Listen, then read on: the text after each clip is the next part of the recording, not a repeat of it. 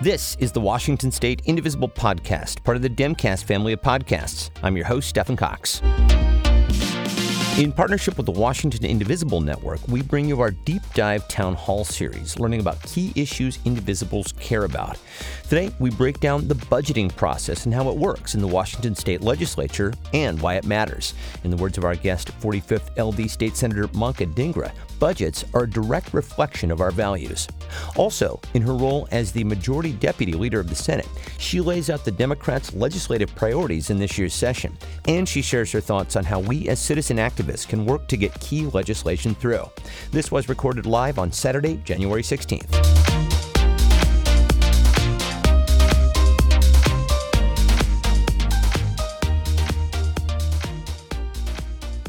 So these deep dive town halls are pretty exciting to me in particular because they're really designed to help us as activists be more knowledgeable and therefore be more effective. We're unpacking some very big subjects: lawmaking, redistricting, and now the budgeting process today. So I'm going to be taking notes right along with you. And I will just say, if you have questions, please enter them into the chat bar. We will get to as many as we can in maybe the last 15 minutes of today's presentation. We are so fortunate to have 45th LD State Senator Manka Dhingra with us today. She of course has a deep knowledge of the subject matter of the budgeting process, but she's also in several leadership positions that impact the budgeting process, and she has played a big role in setting the agenda for Democrats in the legislature. She serves on the Ways and Means Committee. She is the Majority Deputy Leader of the Senate and a member of the Special Committee on Economic Recovery. She's also the chair of the Senate Behavioral Health Subcommittee and the vice chair of the Senate Law and Justice Committee. Senator Dhingra, hello. Thank you for being here on a Saturday. We really appreciate it. Hello. Thank you so much for having me. I always love chatting with this group, and I really look forward to this conversation. Me too. And I will just, before we get started, I will just ask you, how did the first week of virtual session go in the legislature? You know, I think it went better than I expected. We were able to have all our committee hearings, hear from people all over the state, people who traditionally didn't have the opportunity to drive to Olympia to participate in their democracy, now participated in their democracy sitting in their homes. And that was really lovely to see. Monday was a bit challenging because we had to have the National Guard out and the troopers out, given the incidents of last week, what happened at our national capital and what happened even at our governor's mansion. So that was a little unsettling. I don't think any of us ever want our democracy to be threatened in this way. And so it was a little jarring to see all the troops out there. But unfortunately, it was needed. We got through that. But the session's off to a good start. We even had some floor action, and we did that virtually on Wednesday. So I am really looking forward to a robust, effective, and efficient session. But I will ask for everyone's patience as we go through the next 100 days. Well, as you say, this is a democratizing development in that people who may not have been able to participate in the past are participating now. So that's certainly an upside. And of course, as you mentioned, the National Guard being there, we are so grateful for them, and we're also grateful for the safety of you and the other lawmakers. So you're here to help us understand the budgeting process. And this is the one thing that the legislature is constitutionally required to do. I think a lot of people see our budgets as moral documents. I'm wondering, you personally as a lawmaker, what do you think our budget says about our priorities? To me, I've always said this, our budget is our value statement. What we value is what we put our dollars behind. And, we can pass all the policies we want. We can make all these pretty words that reads like a lovely novel. But if the money isn't behind those words do not help anyone. And so to me, this is our value statement. If we value something, it has to be in the budget, and there have to be appropriate dollars behind that. Because you can't just put half the money in. You're not going to get half a program. You're going to get no program. And so my push really has been to say, you don't have to have 20 programs. Pick the 5 that really impact people's lives and fund them appropriately.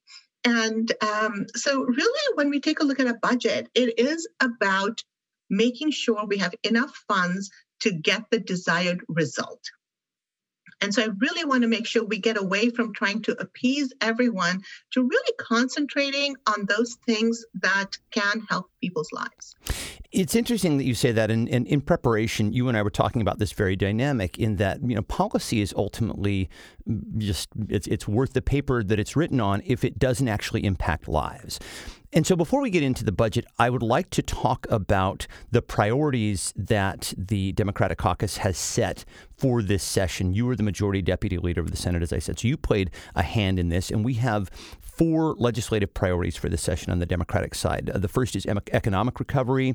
The second is COVID. The third is police reform / racial equity. And the fourth is climate crisis. I will just ask you, how were these chosen and why were these particular 4 chosen? Yeah, and this is actually a really great question because I think people really need to know the process that we go through in order to develop our policies, our priorities. So we as a caucus meet a few times after session has ended. We get back together, really reflect on how the session went, and start talking about what we're planning on doing the following year. And so we go through this exercise where people really write down and talk about things that are important to them. And so it is like any kind of, activity you see teams do or businesses do where you throw everything you want and like out on a board. We actually did a virtual board this time. Have all the members talk about it, break into little groups and try to distill down on it, reflect on it, come back in a couple of months and, try to group them into different categories. And so we did this exercise multiple times and then came up with these 4 big buckets. Now, if you notice, these big buckets are fairly large, right? COVID recovery, what does that look like? There are a lot of things that go under that. And so there are the big buckets that really have a whole bunch of, I'll say stones to keep up with this analogy, that fill up that bucket. And so this is where the consensus in our caucus was that we were going to prioritize. And this also helps us as leadership when we have limited time on the floor. And if there are like 10 bills, we're not just going to pick the ones we like because it's not about what a personal senator likes. It's about, are we putting in bills that are consistent with our values? And so we go back to this document to say, okay, we only have time for 5 bills. There are 10 bills ready. How do we prioritize this? We're going to make sure we pick the ones that the caucus has agreed to are part of our priority. So that is how we set that session. And I'll say a lot of these priorities are also set on what we hear from our constituents and people. When we're hearing from people that this is what they need, so when we go through this exercise, that is in front of mind for us. It's what we're hearing from people. So it really is Washingtonians who are communicating with us that we then distill up and then develop priorities from. Well, that circles right back to what we were just previously talking about how, policy outcomes are really just about making a difference in Washingtonians' lives. Before we move on, I would like to say hello to former 41st LD Representative Marcy Maxwell. Hello, my friend. I'm so glad you're on the call with us today.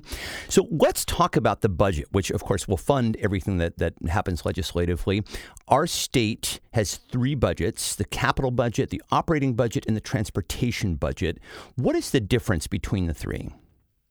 Yes, so we have 3. And the operating budget is by far the largest. It pays for the day-to-day operating of state agencies, colleges, universities, public schools. It has expenses like our employee salaries, benefits, the leases that we have, goods and services, what goes to a public school district, public assistance payments, stuff like that, the things that make our state operate. The transportation budget pays for operating the capital costs of highways, ferries, bridges, public airports, rail, anything you think about when you think of transportation. The one little quirk is it also is where we do our funding for culverts. For protecting them. And the reason why that's in transportation is because that's mostly we deal with when we are fixing our roads. And so that construction with the culverts and transportation goes together. So that's part of our transportation budget. And a capital budget pays for construction and repair projects. So like a state building, our public schools, our higher education, public lands, parks. This is where we make dollars available for things like stabilization withdrawal units.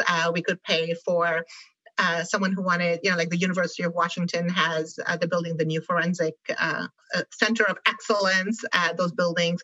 So that's what capital goes for, is the actual construction and repair projects around the state. I'm going to ask you a question I've always wondered the answer to. Why does transportation get its own budget? This is something I learned when I joined the legislature. It's actually in the 18th Amendment of the Washington State Constitution. This was actually done by a joint resolution in 1943 and approved by the voters in 1944. And this amendment basically says that the Constitution actually restricts the expenditure of gas tax and vehicle license fees into a separate fund for highway purposes. So it is from the 1940s that we do that. What we have done is actually put in revenue from licenses and permits as well as tolls and ferry fares. So that's what's in our transportation budget. Half of the revenue comes from gas tax, and then a fourth from licenses and permits, and the last fourth is from tolls and ferry fares and fees. But it's in our Constitution. I will editorially say I'm very grateful for the transportation budget. That 978 was ruled unconstitutional. I'll leave it at that. And we will move on and talk about the budget shortfall this year. It's $2.2 billion projected due to the pandemic. You are nonetheless anticipating a balanced budget. How? So, I will say this is where I have been so proud of the responsible governing that we have been doing in the state for the last few years. We have a rainy day fund. It's called a stabilization account, but I think everyone knows there's a rainy day fund. And we have $2 billion in that rainy day fund that can be used to help us fix our budget. So we can move that money from that fund into our operating budget, and that in essence balances us out. Now, the rainy day fund, you can't just use anytime you want. You actually have to have certain things happen. You can use that money if 60% of both chambers agree to it. So supposing there was something that there was wide scale agreement on, we could use the rainy day fund in order to pay for it. We can also use it by a 50% vote if it is a governor declared emergency. Or a 50% vote when our fund balance exceeds 10% of annual revenue. So we are at a point where 50% of us can vote and move the dollars out of our rainy day fund, also called the budget stabilization account, into our operating budget. And so the $2 billion makes us balance. Now, that is balance in terms of dollars, right? That means nothing else changes. We're not adding any more money. We're not doing any more programming. And I will tell you that that is not where we are at. We have to make sure we're helping people survive this pandemic. We have to take a look at what's going on with the homelessness. We have to take a look at small businesses, how we're going to help them. We have to take a look at healthcare. And the list goes on and on. So while on paper we have a balanced budget, if we really want to help people through this pandemic, we are going to need new revenue. That actually transitions perfectly into the next thing that I wanted to talk with you about, which is austerity.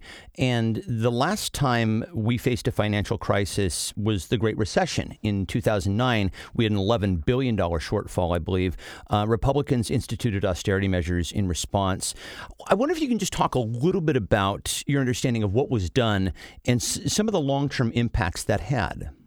Yes, and thank you so much for that question. I actually remember that very clearly because I was doing my work with the therapeutic court units at that time.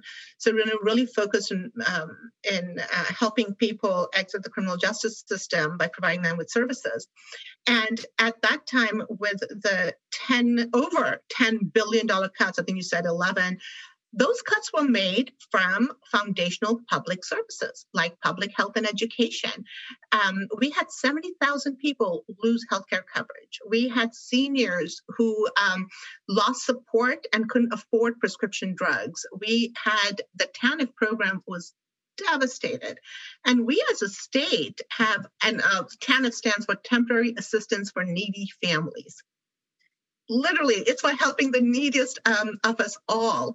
And our current TANF spending is still so far behind. We're one of very few states that have not restored the TANF funding from what it was before the Great Recession. And I don't think I have to tell anyone listening about the devastating cuts that were made to behavioral health and substance use disorder. We were trying to just crawl out of those cuts just in the last few years. And a lot of the work I have done in the Senate has been to try to actually shift us back to an early intervention model instead of being a crisis-driven model. And that comes from the cuts that were done during the Great Recession. And we're not even talking about education, right? We had education cuts. We had cuts to higher ed. Tuition during this time doubled for our college students. And so it really was devastating for our economy. And the recovery from those cuts, we have barely gotten through those right now. 2016, 2017 was when we were finally recovering from the cuts that were made to our foundational public assistance from the Great Recession. So, one of the things we heard a lot about over the summer, especially from the Republicans, is they wanted a special session. And I was one who was adamantly opposed to doing a special session because I knew that what we would do would be cuts. And these are the cuts that are helping the most vulnerable in our society, and especially during a pandemic. That is not what we need to do. It's the exact reverse. And at that time, we also were unsure about what was going to happen at the federal government. We knew they were working on a package to help the states. And so for me, it was very clear that we had to clearly understand what was going on with our economy, what was going on with our state, as well as what help we were getting from the federal government before we made cuts. And those cuts, in my opinion, were not needed at that time. And I'm very happy to report that that was the right decision because we saw those federal dollars come in and help our state and help individuals. We saw our economic forecast actually improve. And so we are at a point in time where we are talking about a balanced budget. Had we come in and devastated those programs, people would be suffering much more than they are. So I am actually very pleased that our leadership could stand up and say, no, we're not going to go into special session, and really work with the governor to make decisions on helping people. And there's a lot that we did this over the summer that has greatly helped people. We were the first to get dollars out to people to help them. We had one of the best, most robust safety nets program in the nation. We had an expanded Medicaid system. We had the healthiest unemployment insurance trust fund. We had a paid family and medical leave insurance system and financial assistance for higher ed and technical training. So we actually were a state that was poised to deal with this pandemic the best in the country. And that really has played out. You mentioned that 2016, 2017 was a time when things turned around. That corresponds very neatly with your special election. Senator Karen Kaiser recently said that she believed that we kept feeling the impact of austerity until you were elected and the Democrats took unified control at that time. So elections have consequences, gang. Good consequences in this instance. You mentioned federal dollars. Now, we know that states cannot print their own money, and we also know that Trump and the GOP Senate have been largely opposed to federal money for states. Our first audience question, our friend Jonathan Gruden asks, what would Olympia like Congress to do to help with our budget and economic recovery right now? Absolutely, we would like more dollars from our federal government. As I mentioned, our state is doing better than most other states in the country. Other states are struggling a lot more. So having those dollars, I think, would really be beneficial for us, especially in terms of healthcare, in terms of our federal safety net programs. And, I got to say, this summer, we saw this great federal experiment, and I will say it's bipartisan, where they put cash in the hands of people. And we all saw what that did. We saw people being helped by it. We saw their lives improving. And we saw that putting direct cash assistance in the hands of people actually helped our economy. And so I'm really hopeful that the federal government will analyze that information and data from this summer when that was done. I would love for them to do direct cash assistance to Washingtonians, well, to all Americans. Sure. But yeah, and 100% agreed. And, it is looking like the Biden administration intends to send some money to states in addition to direct cash payments. And so the forecast may potentially be good. So here's a point where I'm going to turn the microphone over to you and let you talk about how the budgeting process works, because that's what everybody's here for today. So we know that Governor Inslee released his budget in December. So what happens after that in the process? So, so the governor releases his budget. So I'll say there's a lot of work that goes on behind the scenes in order for that budget to be released. So I want to make sure people understand that, 6 months prior to that, people are preparing for that budget release.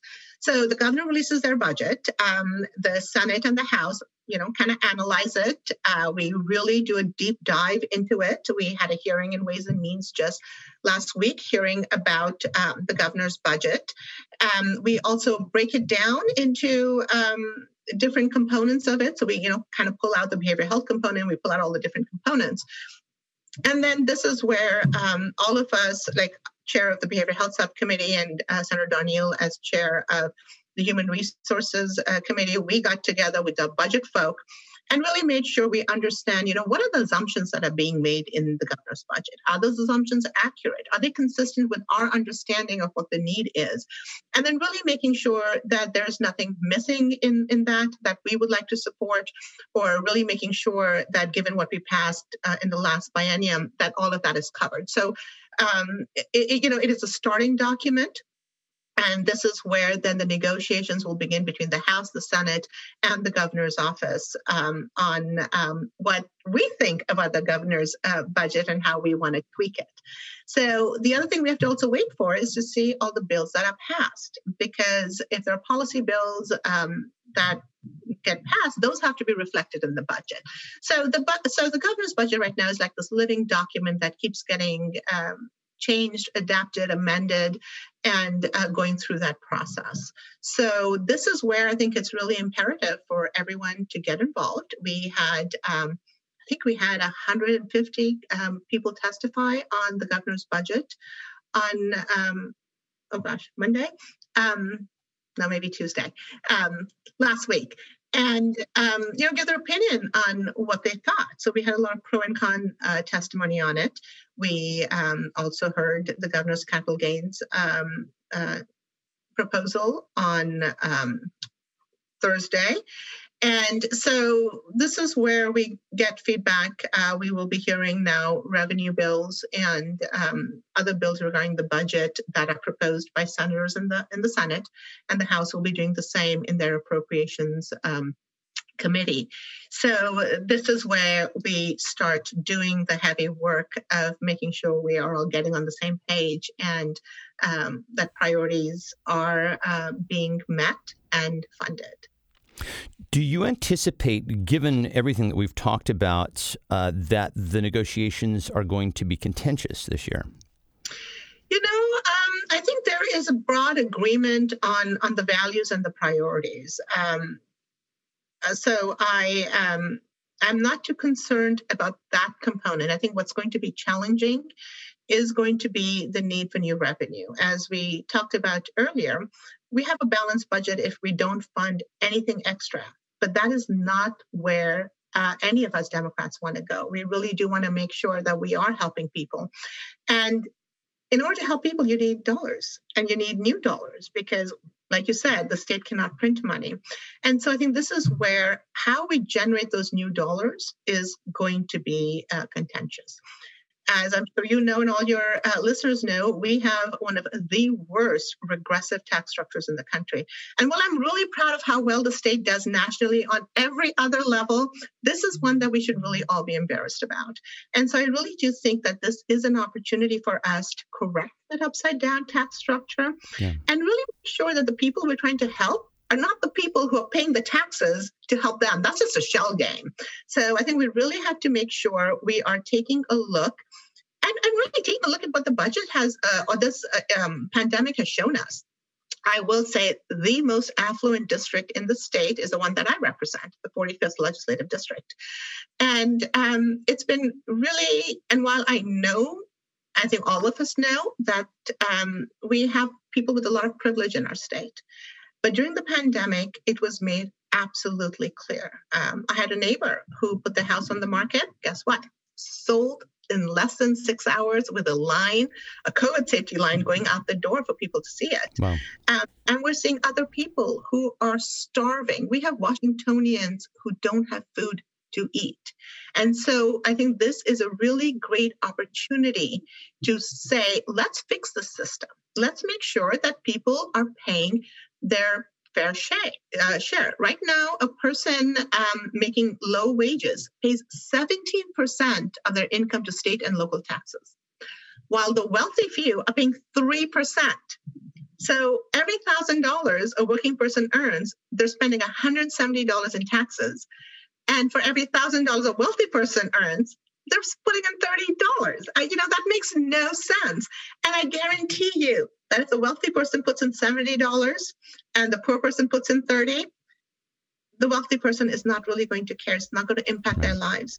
But it can be the difference between someone having a home, having behavioral health services, having an education system, and really improving their lives for the working class person. You're making such a compelling case for progressive revenue streams, and I want to unpack that in a big way in just a moment. But I'll just ask you just a couple of follow-up questions to what you were saying about the budget. At what point is the budget usually finalized? The budget, that's one of the last things that we do. So all these conversations continue happening. We keep taking a look at the policy bills that we're funding, what the fiscal note on those policy bills are, because that fiscal note has to be accommodated into our budget. And so if you don't have new revenue coming in, that money has to come from somewhere else. And so that's where the balancing has to occur. So from now on, every time there is a committee hearing and there's a bill that people are discussing, you will notice even on our website that you'll see a little F, and a little F is the fiscal note on a bill. So it's always important to click it and see what that dollar amount is. And if that dollar amount does not fit into our budget, then those are the bills that actually don't end up passing, because we cannot accommodate the fiscal note. And so so that's what's going to happen in the next few weeks, where we are doing the math on a regular basis to see what's passing out of committee, what's coming into Ways and Means, and that's when all the tweaking happens. So it's now until the end of session when we pass the operating budget. We will pass it in the Senate, send it to the House. The House will go through that, and hopefully we will have one that matches that the governor is going to sign. And we do it 3 times, one for operating, one for transportation, and one for capital. It's a lot of work. I appreciate you clarifying all of that. And, you mentioned public hearings. Do you feel that citizen lobbying has an impact on the budget? Absolutely. We heard the capital gains tax bill last week, and it is very nice to hear from citizens on both sides. And I'll say residents. You do not have to be a citizen. Immigration status is not relevant for your Thank you for clarifying that. Yeah, thank you. Yeah. Any resident of the state of Washington can sign in to testify. And I'll just say you don't have to sign in to testify. You also can actually sign in support or against without testifying. And so, everyone gets this list. And so this is where it is nice for us to see that there's an either equal division between the pros and the cons, or people who are more pro or more con.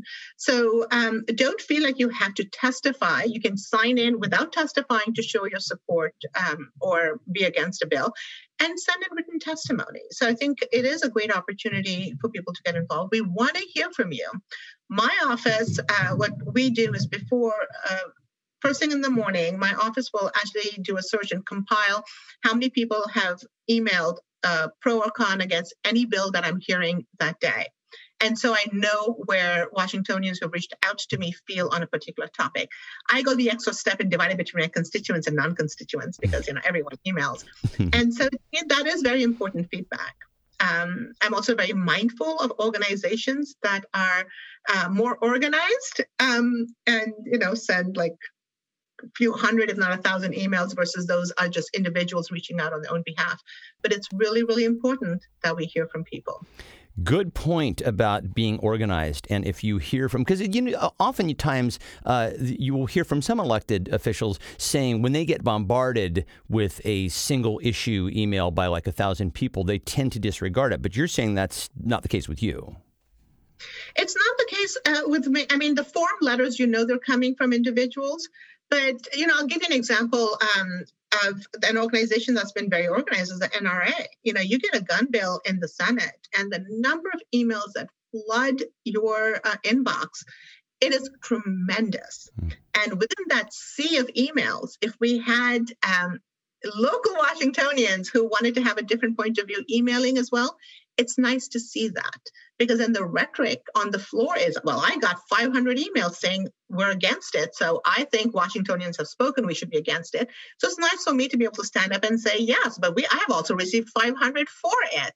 So, it is helpful. And I think it is always nice to have a counterpoint of view. And I'm not just saying that on progressive issues that I deal with. Even issues that I may not necessarily think are a good idea. I want to hear a counterpoint. I want to understand someone else's perspective, because I think there are valid perspectives on all sides of an issue.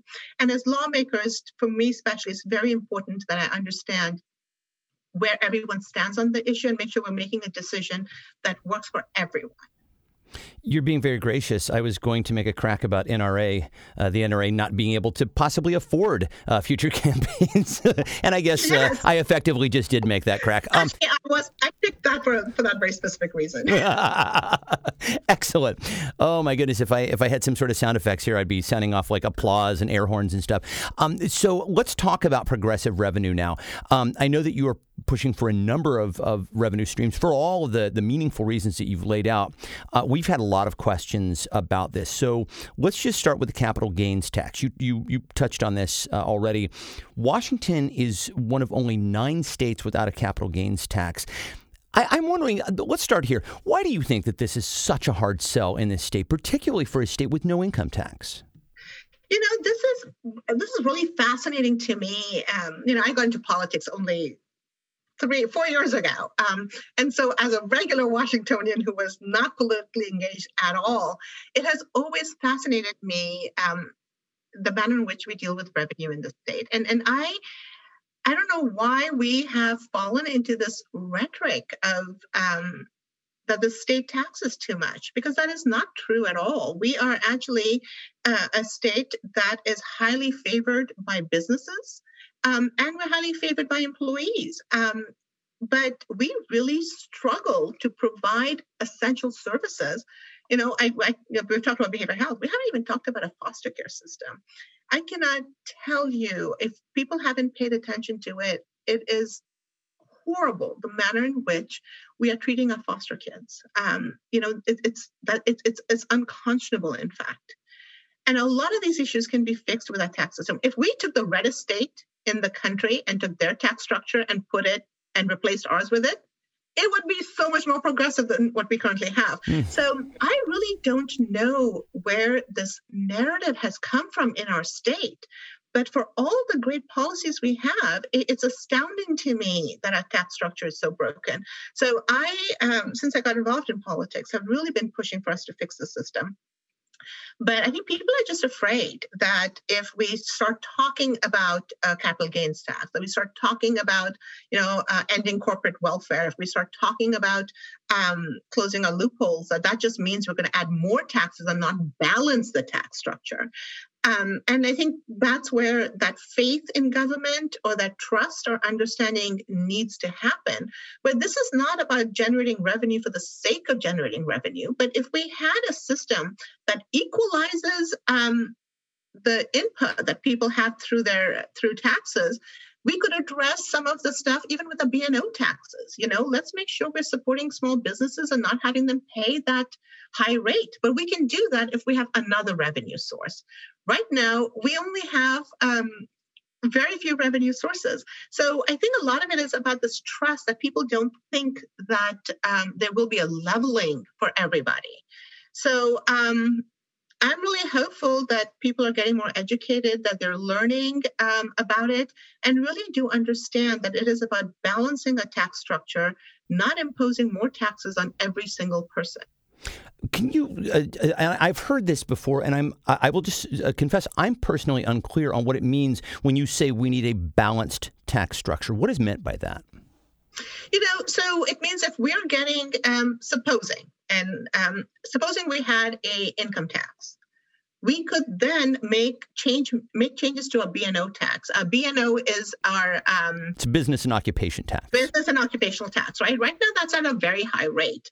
So if we had other revenue coming in, we could actually then fix our B&O so that our new businesses, our small businesses, are not paying that high rate up front.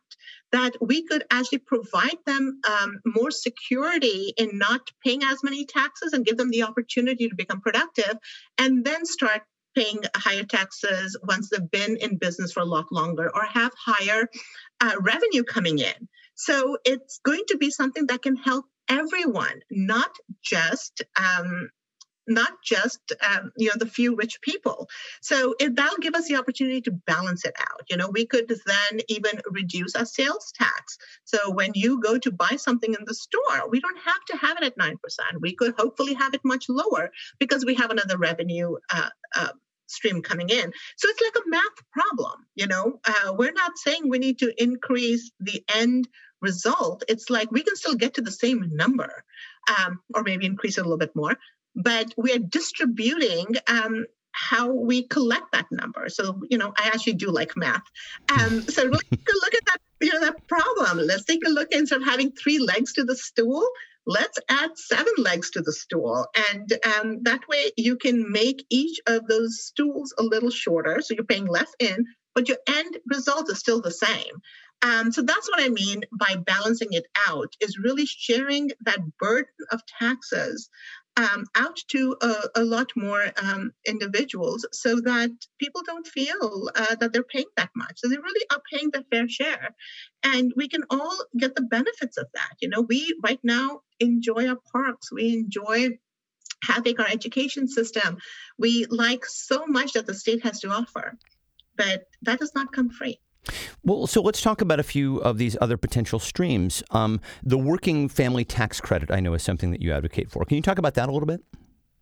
So, that is one way that you put dollars back into the people who really need them, because not all revenue streams are progressive, right? So if you have, as we know, like a sales tax, poor people pay a lot more of it than the rich do. So if you have a working families tax credit, you can then take some of that dollars and give it back to the families that are actually paying more of the taxes. So that's, again, getting down to balancing who's being burdened by our tax code. So that's one example on how you actually have a process for giving dollars back to families so that the burden of taxes is not that high on them. And then something like a corporate payroll head tax. This is similar to what was proposed in Seattle. I'm wondering, I'll just sort of play devil's advocate on this, if you would foresee problems with this in a pandemic with unemployment being where it is and people working remotely. So this is where I think you don't need a sledgehammer, but a surgical tool when you're dealing with revenue. I gave the example of the 45th district and how affluent it is. If anyone's watching the stock market, you have seen what's been happening. It's been doing great. So anyone who's been investing in the stock market, good on you. You guys have made a lot of money. And so when we're taking a look at the pandemic, we're not taking money from people, or the proposals aren't taking money from people who can't afford it. It's saying you have had a windfall. And so let's make sure that you're responsible for that share in an appropriate way. And so it really is, we have to take a look at, even when you take a look at companies, there are companies that have been devastated, our tourism, our hospitality. So this is not the time to tax them. They're the ones that need the support. Take a look at our online sales. They're through the roof. Take a look at a lot of our technology companies. They're doing great. And so, that's when I talk about the balancing. You have to make sure that you use that surgical tool so that you're not burdening people who are already struggling, but making sure that those who really are doing great are paying their fair share back into the economy so that we can help those that are struggling. Our hospitality industry is going to need a lot of support. Yeah. Our small businesses are going to need a lot of support. And we hadn't even talked about the higher need for behavioral health services, a homelessness crisis. We have had such a spike in overdose last year. We have to address that. So there is a lot of need, but we have to take a look exactly at how we are raising that revenue to pay for it. Kat asks, how long do you think it will take ultimately to address the broken system? How many sessions? I mean, this is speculative, but I think it's a good question. It is. It's an excellent question because I know I'm being very optimistic and talking about all this stuff. But this is a very, very tough thing to get done through the Senate and the House. And so there are a lot of proposals, and I'm actually hoping we can pass a few progressive revenue proposals. But this is something that is going to take years of work, and it's something we have to keep chipping away at. And I think this is where, you talked about why in this state do we have the worst tax structure. It's about that building that trust and saying that it is not about just adding taxes for the sake of adding taxes, but it is really about flipping our system around so that people aren't paying a lot of taxes, but that we're dividing it up evenly so everyone is paying their fair share. But people have to trust that that is indeed what is going to happen. And so that is going to take quite a bit of time, I'm afraid. But I'm very hopeful that this session will at least make good progress in that direction. We're hopeful as well. I mean, we know that, Democratic trifectas don't last forever. And so we're hoping that the opportunity is there. Before we get to audience questions, I just want to give you a second to talk about your capacity as the chair of the Behavioral Health Subcommittee. You've talked about the need for behavioral and mental health services here today. I know that you had public hearings on Friday for 3 bills. Can you talk a little bit more about how this pandemic has impacted mental health in the state? Yeah. Thank you so much for that question. I mentioned the high rate of overdose deaths already in our state. We've had such alarming information coming from our public health and, SAMHSA and all of these federal partners that the need for behavioral health services is going to really be extensive. We're talking about more than 50% of our state residents having some kind of depression or anxiety, which happens during crises. And, there's a really nice graph that talks that even when a crisis has gone away, that's when people for the next 6 months start really coming out of that and feeling a lot of depression and anxiety around what is happening. And we're not even talking about job loss, homelessness that compounds it. And I got to tell you, the information coming out on how it's impacting the well-being of our children is very concerning. This is the time when they're hanging out with their friends, have social interactions, and that hasn't happened for close to a year. And so the level of anxiety and depression that we're seeing again with our next generation is very alarming, and the suicide rates again. So we got to make sure that we continue down the path of investing in early intervention. We have to continue to make sure we are removing barriers for people accessing behavioral health. And so that's really what you saw on the Behavioral Health Subcommittee hearing last week, was continuing to move us in that direction. And we also have to make sure that we have a public health approach to behavioral health, not a criminal justice response. And so actually one of the things I'm very excited about is the federal government has authorized a 988 emergency number system. And so we have a unique opportunity at this time for our state to create a 988 statewide behavior response system, because it is not illegal for anyone to have a behavioral health crisis. Can you just tell us very quickly what the 988 the behavioral health crisis number is and what it does? Yeah. So the federal government has authorized this number just like the 911 number. So, everyone knows if you need help, you call 911, law enforcement shows up. This is an opportunity for us to take a 988 number where when you have a behavioral health crisis, that's what you call. And so instead of law enforcement showing up, you have a crisis mobile unit showing up. Because it's not illegal, right, to have a behavioral health crisis. And so to me, this fits in so well with all the conversations we've been having about the use of deadly force, about police accountability, because it's not a law enforcement's job to respond to behavioral health crisis. So it is such a unique opportunity in our state to really build out a robust structure of asking for help and getting the help when people need. And so this number becomes operational in 2022.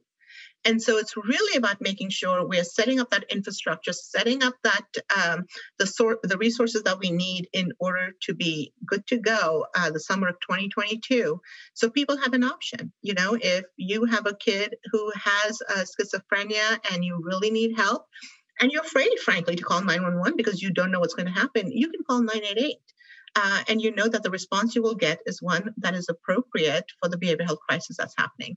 So that's going to be a big lift this year. Representative Orwell I've been working with her to get this done. So we're setting up a lot of that infrastructure. We had a hearing on something called the Safe Station. This is where our fire stations, our EMTs who respond to individuals for health crisis can actually respond when someone has a behavioral health crisis. They can do that evaluation. They can refer them for substance use disorder treatment. So really making sure that people who have behavioral health crisis have avenues to get help that is away from a criminal justice system. So lots of exciting stuff happening in the behavioral health realm. Absolutely agreed. So we're going to go to audience questions now. We have about 7 and we have about 12 minutes left. So I'm hoping we can get to as many of these as possible because they're great questions. And in fact, Kirsten Hansen asks, and this is something that you and I were speaking about earlier when we were preparing for our call today. She says she understands that the Democrats are supposed to be looking at legislation through a race equity lens. Does that apply to the budget process? And how is that playing out? Oh, my goodness. It's all about the budget. Yes. So, oh, my goodness. So I actually had sponsored a bill in the Senate that created the first ever statewide Office of Equity in the country. I actually fought all last year to make sure that office was funded and up and running. So we have that office that's taking a look at equity issues in our state government, so all the agencies. This is what happens when you have 2 women of color as your deputy majority leaders. We have been talking about race and equity. Since we both got appointed as deputy majority leaders, you will see that happening in the governor's office too, where when they're doing agency request legislation, they have to have an equity statement on there. They have to show some equity analysis on who is being impacted by the program, in what way, and doing that. We in the Senate and the House will be using an equity tool, like a set of questions, to make sure we clearly understand exactly those things. Who are the people that are impacted? What do the numbers look like? What are the demographics? And making sure we understand exactly who is at the table and who's not. This is going to be our first time really doing that in our legislation in a concerted effort. So I'm guessing it's not going to go as smoothly. We actually, again, did a trial run where we took an old bill and tried to use that lens to see what the data showed us. So it needs some tweaks. But yes, we are absolutely, the place where it needs to be applied is to our budget. Because like I said, that is our value statement. And if we're not applying it there, I don't know why else we would use it. So absolutely, the budget has to be looked at from an equity perspective. And, There are four priority areas, these four buckets, but they're large buckets. And, this gets into questions about things like healthcare. So Debbie asks, how do you see the budget constraints affecting healthcare, particularly the Universal Healthcare Work Group recommendations? As I said, healthcare didn't make it into one of the areas of focus from the Democratic caucus. But do you expect any action on healthcare this session? That's what our first number one priority was, COVID recovery. That is all about healthcare and access to healthcare. The other thing that COVID has done for us is that it's actually given us perfect vision. It's given us 2020 vision. We can all clearly see the inequities that exist in our society. And I think the need for universal healthcare cannot be more strongly seen as when we saw all last year. In terms of access to healthcare. So I think when we talk about COVID recovery, we are talking about healthcare. We're talking about vaccine distribution. We are talking about preventative medicine. One of the number one, it was all about healthcare last year. And so we absolutely have to make sure that we are ensuring more and more people have access to healthcare. We had Cascade Care go live in our state, and I was so glad to see that. So we're, again, moving in the right directions. And this, again, goes down to progressive revenue that we talked about, right? Because in order to do all the work that we all want to do, we are going to need new dollars. And so for people to say we have enough money in the state, that is simply not accurate. You mentioned Cascade Care, and it's an enormous step toward covering all Washingtonians. But Nicholas asks, will we be able to make some more progress on guaranteeing health care for all, either a bill this session or discussion committee, something like Medicare for All? We weren't able to get there last session, and in fact, that's where the Universal Health Care Work Group came from. Are you in any way optimistic that we can make more progress toward a universal health care coverage system? Senator Frock has really been leading the charge on this. And I know he's invested in continuing to work in this arena. I am not really sure how much progress we're going to make, frankly. I don't know. It's being a remote session, we are hearing a lot fewer bills than we were last year. 50% is actually a conservative number. So to me, I think some of the constraints of a remote session will come into play when it comes to this. But I think there are a lot of us who are just very passionate about making sure we are moving in that direction. But I would say watch what Senator Frock does. He is a huge advocate in this area, and it was his bill that is taking a look at creating the pathways to universal health care. When we started our conversation, we talked about one of the upsides to having an online session was the fact that you had much more civic participation, often from people who are remote to the Olympia area. So Elise Bowditch asks, what plans are there to continue promoting citizen participation through virtual meetings after COVID fades? What a great question. If we have found a way to make the session more accessible through technology, why not continue that? Absolutely. I even during the interim, I had so many Zoom meetings with so many people. Clearly, this was more than a full-time job, even though it's supposed to be a part-time position. I wish I worked only 40 hours a week. It's been actually overwhelming how much people have reached out and wanted meetings, and I've been wanting to accommodate that. We actually have to figure that out, because I can tell you I did not have any sort of work-life balance this last year as a part-time legislature. I didn't go back to my other job because I literally did not have time to do that. So absolutely, I think this is a great opportunity for us to be more engaged. And we used to have regular meetings with small businesses, minority-owned small businesses on the East Side. And we were able to have meetings with 80, 90, 100 people because people could just Zoom in from wherever they were. So I think the participation that we have seen in our democracy has been tremendous, and I would love to capture it. But I think we also have to be realistic on the expectations on a part-time legislature. Because many of us who really do care and want to make sure we hear from people, we're not doing this part-time. And we have to somehow understand that reality.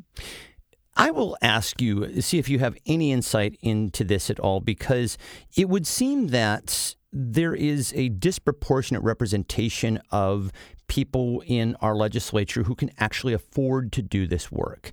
So you have a lot of small business owners, you have professionals, people who own their own businesses, and not a lot of representation from people who are often negatively impacted by, say, the lack of a capital gains tax and things like that. Do you foresee, or do you know of anybody who is advocating for to make our legislature a full-time legislature and to begin to pay lawmakers a living wage? So, I think politically, I don't know how you justify increasing legislators' salaries when people are struggling and suffering. Sure. So I think politically that is a very, very hard thing for us to do. But that is why we get the people representing us that we do. I talked about it a lot when I decided to run for office. I could afford to run for office because my job literally said you could go on a leave of absence, but you can still come back and work if you lose. I didn't get a salary, obviously, because I went on a leave of absence, but that was okay because my husband was earning. He had a good job. He could support us. I will tell you a side note. Actually, when I decided to run for office, we were chatting with my kids, and my daughter looked up the salary and she goes, "I don't think we can afford to live on a senator's salary." And my son says, "Well, I can start coaching chess, and I can contribute to the household." And my daughter said she could babysit and help the family. And I said, "No, your father and I have it. It's okay. We can afford for me to run for office." And you are going to get people from affluent backgrounds running for office because they're the ones who can afford to, or people who are older and retired or have a different stream of income. But take a look at the number of renters in Olympia. You don't see a lot of renters because people who are renting have a harder time living on the salary that legislators make. So, when you talk about representation, this is why representation matters.